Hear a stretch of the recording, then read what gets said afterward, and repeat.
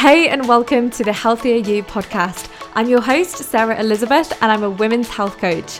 Each week we delve into all things health and wellness, whether that be nutrition, hormones, periods, stress management, personal growth, and everything in between.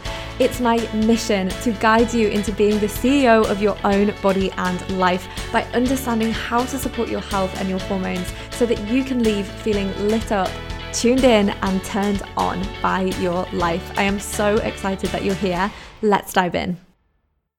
Hello everybody, and welcome to another episode of Healthier You. I am super excited for this episode. It's going to be so much fun because we are chatting all things the Lazy Girl's Guide to Cycle Syncing Your Workouts. This is kind of an impromptu episode. I wasn't planning to talk about this topic, but it's something that I've been thinking about for such a long time, and I decided, hey, I'm going to just do a podcast episode on it because I think it will be really, really helpful.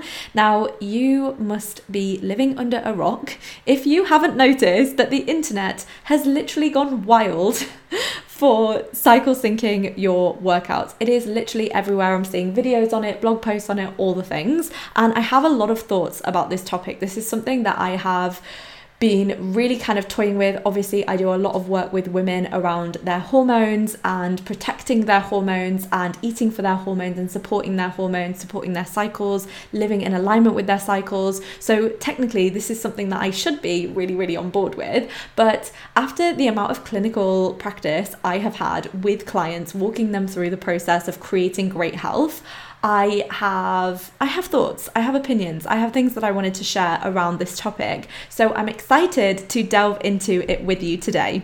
So I first of all want to explain this notion of being a quote unquote lazy girl, right? Obviously, I'm not advocating for everyone just being really lazy around their health all the time. That's not what this is about. Having a lazy girl option is something that I've really been leaning into, both with myself and with clients for the last few years, purely because I think that a lot of us can fall into this mindset of having all or nothing, right? We either do absolutely everything and we do it perfectly, or we do nothing at all, right? And this is, and you probably notice that this shows up in so many areas of your life, right? You might have it with food, you might have it with movement, you might have it in your relationships or with your career, where you're either all in or you're just not in at all. And I think sometimes that is rooted in perfection and the fact that if you are a perfectionist and you are literally striving for best case scenario all the time, then you notice that something gets in the way in life, or you get called into a meeting and so you can't go to that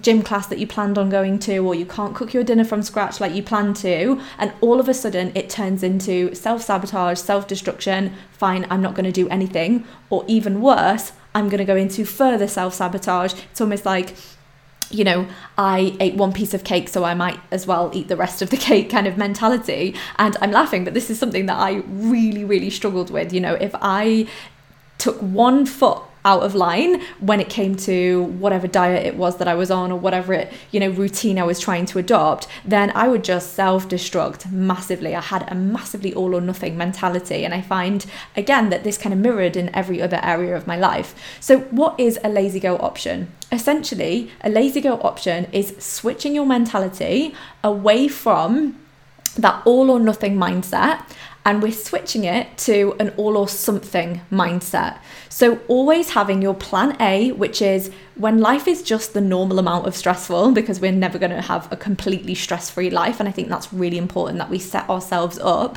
for the amount of stress that we're kind of used to being under every single day. So we have that plan A for when we're under stress. And then we have that plan B, which is the quote unquote lazy girl option, which will support us in at least having something. What are the little things that can move the needle forward? And what are little things that you can put into place to make the healthy option the easy option, right? So this can be something as simple as you ordering like a HelloFresh or something like that, instead of trying to plan and cook and prep and all sorts of things with your meals, right? Finding an option that feels like the something option, so that you're not in a situation where it's like, I either do this perfectly or I don't do it at all. Like, what's the lazy girl option? So if you're really struggling at the moment in your health practices to find something that you can do long term, and you're really struggling with it, you feel like you're constantly like falling off the wagon with something, you can never get into the routine of it, ask yourself, like, am I A, asking too much of myself here?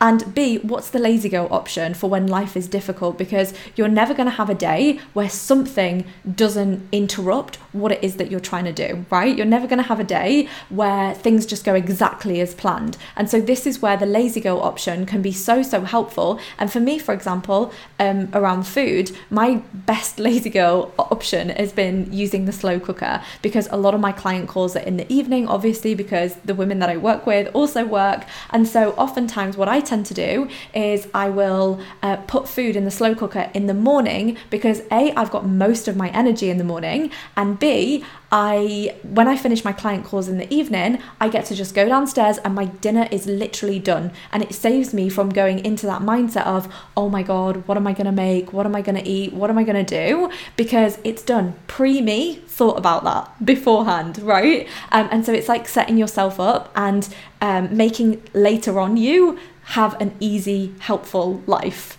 So I guess a little nugget of wisdom here for you is to have a look at what you're doing currently and ask yourself, how can I make lazy girl options of these things for when life doesn't go to plan? Now, I don't want to make this whole episode about having a lazy girl option, but it's a really helpful mindset to adopt. And I'm going to talk about it specifically in the area of cycle syncing, because I am such a huge fan of tracking your cycle, understanding your cycle, knowing how you feel at different stages of your cycle. And so I completely appreciate that the notion of moving and working out around your cycle is so important. But I also believe that right now the narrative of cycle syncing has literally gone so overboard that it is just completely unrealistic.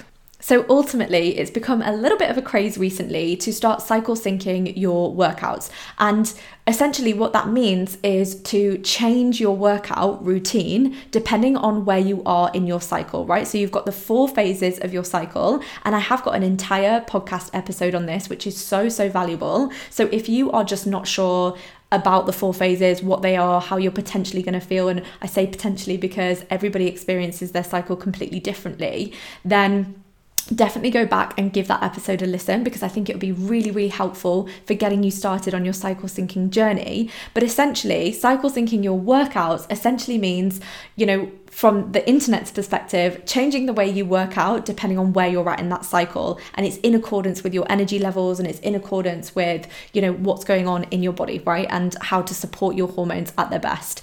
And I am such a huge believer in all of this. I genuinely believe that eating for your hormones, working towards supporting your hormones, making sure that you're setting yourself up so that you're not causing your body additional stress, especially when you're menstruating, is so important. But I do believe that the cycle syncing with your workouts has literally just gone so out of hand, where you're literally changing your whole workout routine based on what phase you're in. And there are a few problems with that. First of all, I find, and I went on my own really long, strenuous, difficult journey of healing my relationship with movement and really learning how to be consistent with movement without becoming really obsessive about it, without it really playing into that kind of disordered relationship with movement. And so I went on this whole journey of trying to be consistent but not letting it go too far, and really changing what movement meant for me, and really changing the idea of why I was exercising and what was my intention behind it, so that I had a really healthy relationship with movement. But what I find most of all, and especially with the clients that I'm working with, their main struggle is finding consistency with movement, right? Is finding consistency and doing something often enough and consistently enough so that A, you become quite good at it and you actually get to enjoy it, and B, that it becomes a no-brainer for your body, that it becomes such an embedded habit that you don't even need to think about it, because it's just something that you do. It becomes part of your identity, it becomes part of who you are. And so if you are someone who is really struggling to get consistent with your workouts, yet you are trying to cycle sync and you are trying to, do Pilates in your luteal phase, but then do hip workouts in your follicular phase, and when you're ovulating, and then in your menstrual phase you're trying to do something completely different, you're not setting yourself up to do these habits long term, because you're constantly switching and changing what it is that you're trying to do. Now, we've spoken about this a couple of times on the podcast before, that a lot of your actions are on autopilot. You think about the last time you brushed your teeth. Did you really have to make the conscious effort to go and do it? Probably not, because you do it on autopilot. When you drive to work, do you make the conscious effort of like, right, I've got to turn left here, and right, I've got to turn right here, and here I go straight ahead and whatever? No, because you learn to do it on autopilot. And the reason that you've learned to do it on autopilot is because you've done it over and over and over and over again for so much time that you literally, I mean, sometimes I accidentally drive to the gym when I'm like, not going there. I'm going somewhere completely different, but I accidentally drive there because my autopilot is get up in the morning, get in the car, drive to the gym.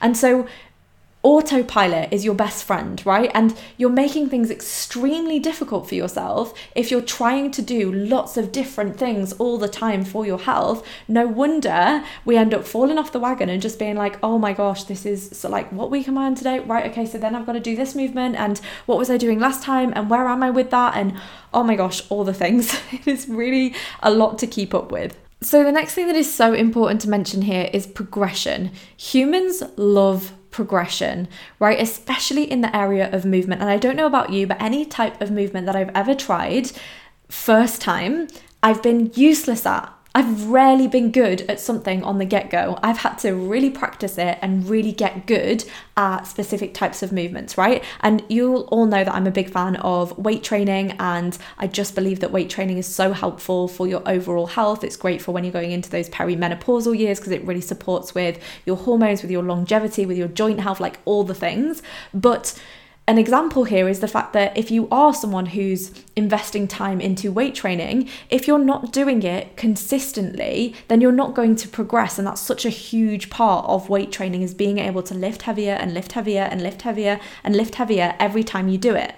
Yet if you're only weight training for 1 week out of the month, the chances of you progressing in that and the chances of you doing better in it over time, first of all, it's going to take you a lot longer. And second of all, like, why would you even progress? I'm not sure. I haven't tested it or tried it, but for me, I just think, you know, it's so difficult to experience progression when you're only doing things for such a short period of time before you give it a break and do something else, right? And this goes for any other type of movement, right? It goes for Pilates, for example, yoga, running. If you are someone who does that particular form of movement, but you're only doing it 1 week out of the month, it's completely unhelpful, right? I mean, obviously all movement is great movement, and listen to your body, of course, and we'll go into the nuances of that in a second. So if you absolutely love doing lots of different styles of movement and you love being experimental and you already have a habit of doing lots of different types of movement, then this is where cycle syncing and kind of changing up where you do certain workouts at what times of your cycle might be really, really helpful.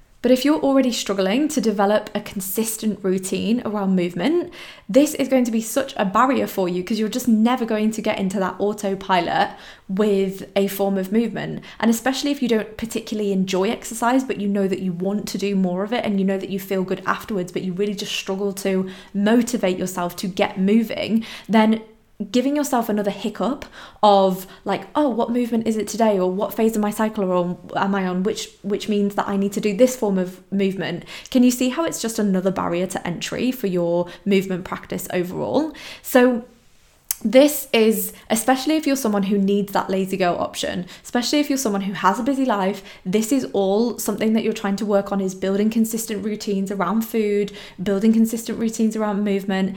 Changing things up and making things really difficult is going to be a massive barrier to you being consistent, and consistency is the thing that helps you to progress. So those are the two things that are really helpful to remember. First of all, trying to make your exercise routine a autopilot behavior in the same way as brushing your teeth and showering and washing your hair and your journey to work or whatever it is. Make it your autopilot behavior. Make movement the thing that just becomes so embedded into your day-to-day life that you don't even have to think about it. There's no choice, there's no decision, it just happens.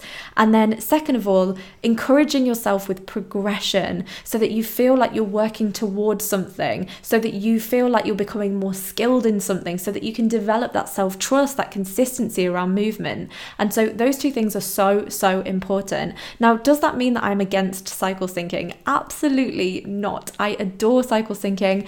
I have implemented it in so many areas of my life, including running my business, where there are sometimes, I'm ovulating right now, so I'm very happy to be on stories, sharing mini trainings, recording videos, recording podcast episodes, doing all of the things. And I try and set myself up in this time of my cycle so that when I'm menstruating, I can take my foot off the brake a little bit and really concentrate on more written form content, or making those carousels, which is something that I'm so much better at when I'm menstruating, and not when I'm like all over the place when I'm ovulating and just like excited by life and wanting to do everything and wanting to get my face on camera and all the things. And so I've really synced my whole life around my cycle, and I get to do that easier because I'm a business owner, which is great and a massive privilege. But in the area of movement, you can still do this, but from the quote unquote lazy girl perspective, what that means is just listening to your body. And the best way that you can start to do this is by actually tracking your cycle and tracking how you experience your cycle, because for every single woman, they experience their cycles completely differently, right? So for me, when I'm ovulating, I feel great. I feel full of energy. I can do all of the things. I feel very capable. Whereas some women, when they're ovulating, they don't feel so great. They don't feel so energized. It's actually quite an exhausting time for them. And so trying to cycle sync to someone else's kind of routine is really unhelpful for them. Now, I will say that if you're experiencing any out of sorts symptoms like bloating, like feeling extremely fatigued, like feeling like you've got mood swings, or that your personality completely changes between different phases of your cycle, maybe you experience pain, a lot of heavy, painful, bleeding migraines, anything like that that is related at the same time of your cycle, this is a hormonal imbalance, and it can be supported and it can be fixed through lifestyle and food. So I think, if those are the things that you're experiencing, and again, this is the power of tracking your cycle, because you get to understand what is hormonal versus what is just happening. So tracking your cycle is step one, and understanding like, where do I have the most energy? Where do I have the least energy? And then you get to figure out at what point are you going to let your foot off the brake versus are you going to go hard? Once you've really started to collate some data around how you experience your cycle, then you can start to have a think about where you can build in a consistent movement routine that doesn't mean that it's changing every 5 minutes, or that you've got to keep on top of what style of movement you've got to do that week or anything like that. But you really just get to understand, okay, when I'm in these 2 weeks of my cycle, maybe I weight train, for example, 4 times a week. And then when I move into menstruation, I always take the first 3 days off of my period off completely, because I don't want to, I feel more tired. I don't want to push my body too much. I want to allow my body to have some time to rest, and I just don't feel like it, to be honest. And so in that time, I will probably take Sage for extra long walks, and I will rest. I'll relax, I'll sleep more, I'll let myself do what I feel like I need to do. And then as soon as it is over, or as soon as I'm starting to feel more energized again, then I get back into it. And what I might do is when I'm ovulating, I might add in a cardio class or some form of class that means that I'm adding to my consistent routine, but it all comes from a place of addition. So what are your basics? What are your non-negotiables? So my basic non-negotiables are, I take Sage for a walk every single day. And obviously I have to walk my dog, otherwise she'd be really miserable and she'd hate me. And I do 3 strength training sessions a week. Those are my basic fundamental non-negotiables. Now, what's great about that is I can still achieve that even around my cycle.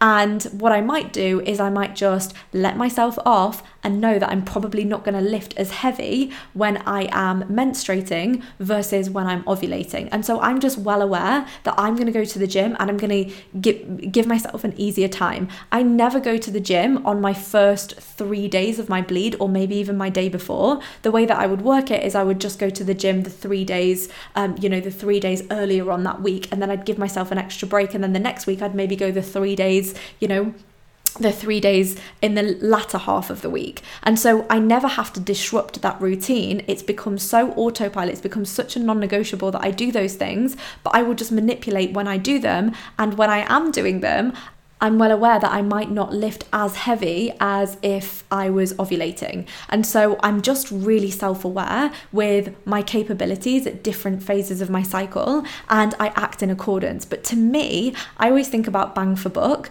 For me, the pros outweigh the cons with doing the same form of movement, getting in that consistency, making it an autopilot behavior, and still being able to pull back when I am menstruating or when I need a day off or whatever else. And listen, if I was sick or if I was really, tired, exhausted, of course, it doesn't matter if I don't go to the gym 3 times that week, that's fine. But for the most part, I really stick to that 3 times a week routine. And that low number is helpful for me because it means that I will always hit it. And I've really developed self-trust with myself now that I will always do that regardless.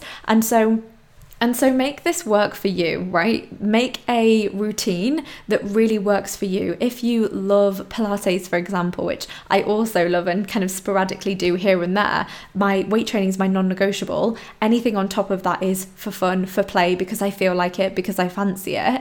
But say, for example, it's Pilates and that's your main form of movement. Make that commitment to yourself that you're going to do it 3 times a week so that can become autopilot. And then on the days that you're menstruating, on the days that you feel more low in energy, you're either really nipping down the intensity of that Pilates session, so you're not going full on HIIT Pilates, and you are giving yourself enough breaks, and maybe you just don't do it on the days that you're bleeding and you do it in the latter half of the week or whenever your whenever your bleeding stops or whenever things start to calm down, right? It's also a little bit of an oxymoron because your period cramps can massively be helped through movement. So doing some form of gentle movement when you're on your period is helpful. What I tend to do is just go for extra long walks with the dog where I'm out in nature and I get to be outside.